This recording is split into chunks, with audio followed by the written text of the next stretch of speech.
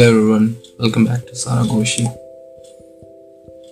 तो आज का एपिसोड थोड़ा अनस्क्रिप्टेड रहेगा क्योंकि कुछ बातें अनस्क्रिप्टेड अच्छी लगती हैं। आपने कभी सोचा है कि किसी के साथ की आपकी राइवलरी भी शायद आपको अमर करवा सकती? स्ट्रेंज थॉट ना, कि हम किसी से दुश्मनी रखें और हमारा नाम अमर हो जाए। यूजुअली ऐसा होता नहीं है, बट कुछ केसेस हमेशा एक्सेप्शन होते हैं। जैसे कि एक केस है हमारे गालिब और ज़ौक़ साहब का।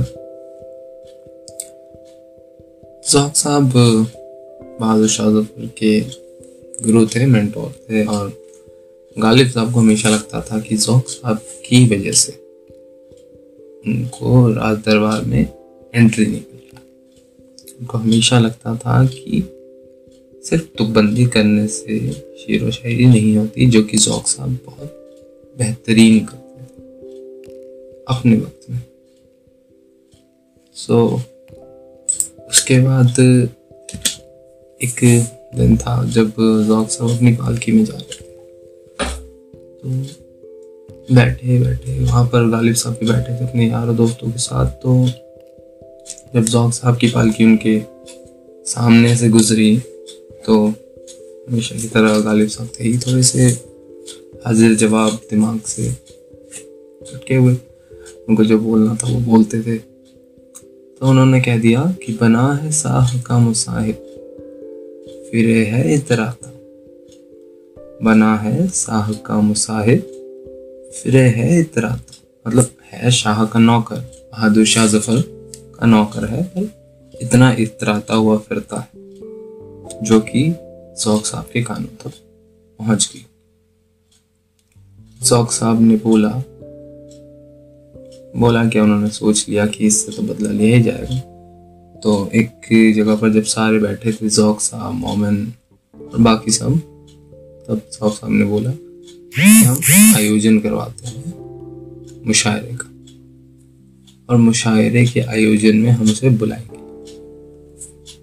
वहां पर से ये चीज साफ करवाएंगे उसने ऐसा तंज क्यों कसा बहादुर शाह ज़फ़र के सामने। बहादुर शाह ज़फ़र साहब को तो पता नहीं था कि ऐसा कुछ चल रहा है, बट ज़ौक़ साहब ने न्योता भिजवाया गालिब साहब को, और गालिब साहब बहुत खुश कि आखिरकार उनको राज दरबार में एंट्री मिल गई और अपना हुनर साबित करने का वक्त मिल गया। पर जब वो वहाँ पहुंचे, तब जब मशाल उनके सामने रखी गई, तब ज़ौक़ साहब के पीछे जितने उनके चेले चपाटे थे, उनमें से किसी ने बता दिया कि गालिब साहब ने उन पे एक तंज कसा है। बहादुर शाह ज़फ़र ने पूछा कि मियाँ गालिब, आपने ये तंज कसा है? तब गालिब साहब क्या कहते? उन्होंने कहा, नहीं, मैं ये तंज कभी नहीं कस सकता, ये मेरे अगली गजल का मिसरा है। तो ज़ौक़ साहब भी हाजिर जवाब इंसान थे, उन्होंने सीधा कह दिया कि हम पूरा शेर सुनना पसंद करेंगे। गालिब साहब ने क्या करते, उन्होंने अपना दिमाग लगाया और उनका उस वक्त का शेर था। तो उन्होंने कहा कि बना है साह का मुसाहिब, फिरे है इतराता।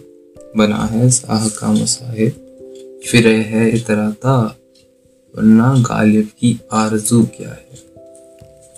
ये बाद में बहुत आगे की पूरी गज़ल सुनने की भी ख्वाहिश हुई, तो गज़ल उन्होंने सुनाई।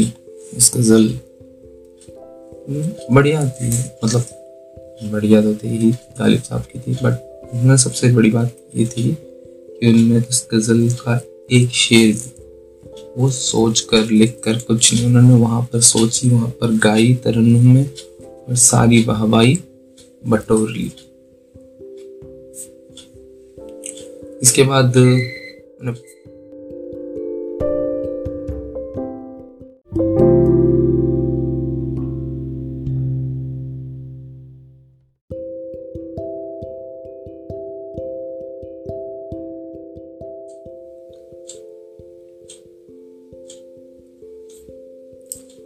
तो जो गज़ल वहाँ पर गालिब साहब की तरफ से गाई गई थी वो बहुत ही खूबसूरत थी और बहुत नाम पा चुकी है, अभी भी बहुत लोग से गाया करते हैं।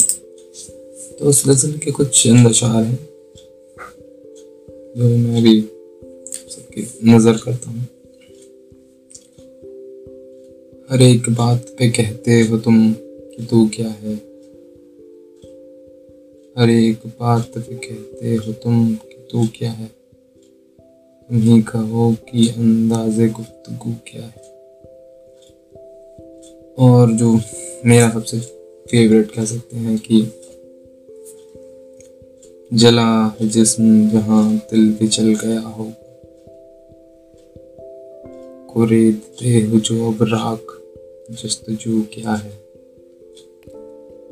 रगों में दौड़ते फिरने के हम नहीं कायल, जब आँख ही से न टपका तो फिर लहू क्या है। तो ये पूरी गज़ल नहीं है पर उनके कुछ चंद अशार हैं। अगर आपको पूरी गज़ल सुननी हो तो you can comment and I will try my best to help you with the whole गज़ल ऑफ द ग्रेट इवेंट जहाँ पर गालिब साहब का नाम बहुत ऊंचे लोगों के साथ लिया जाता है। Thank you so much for listening to the podcast.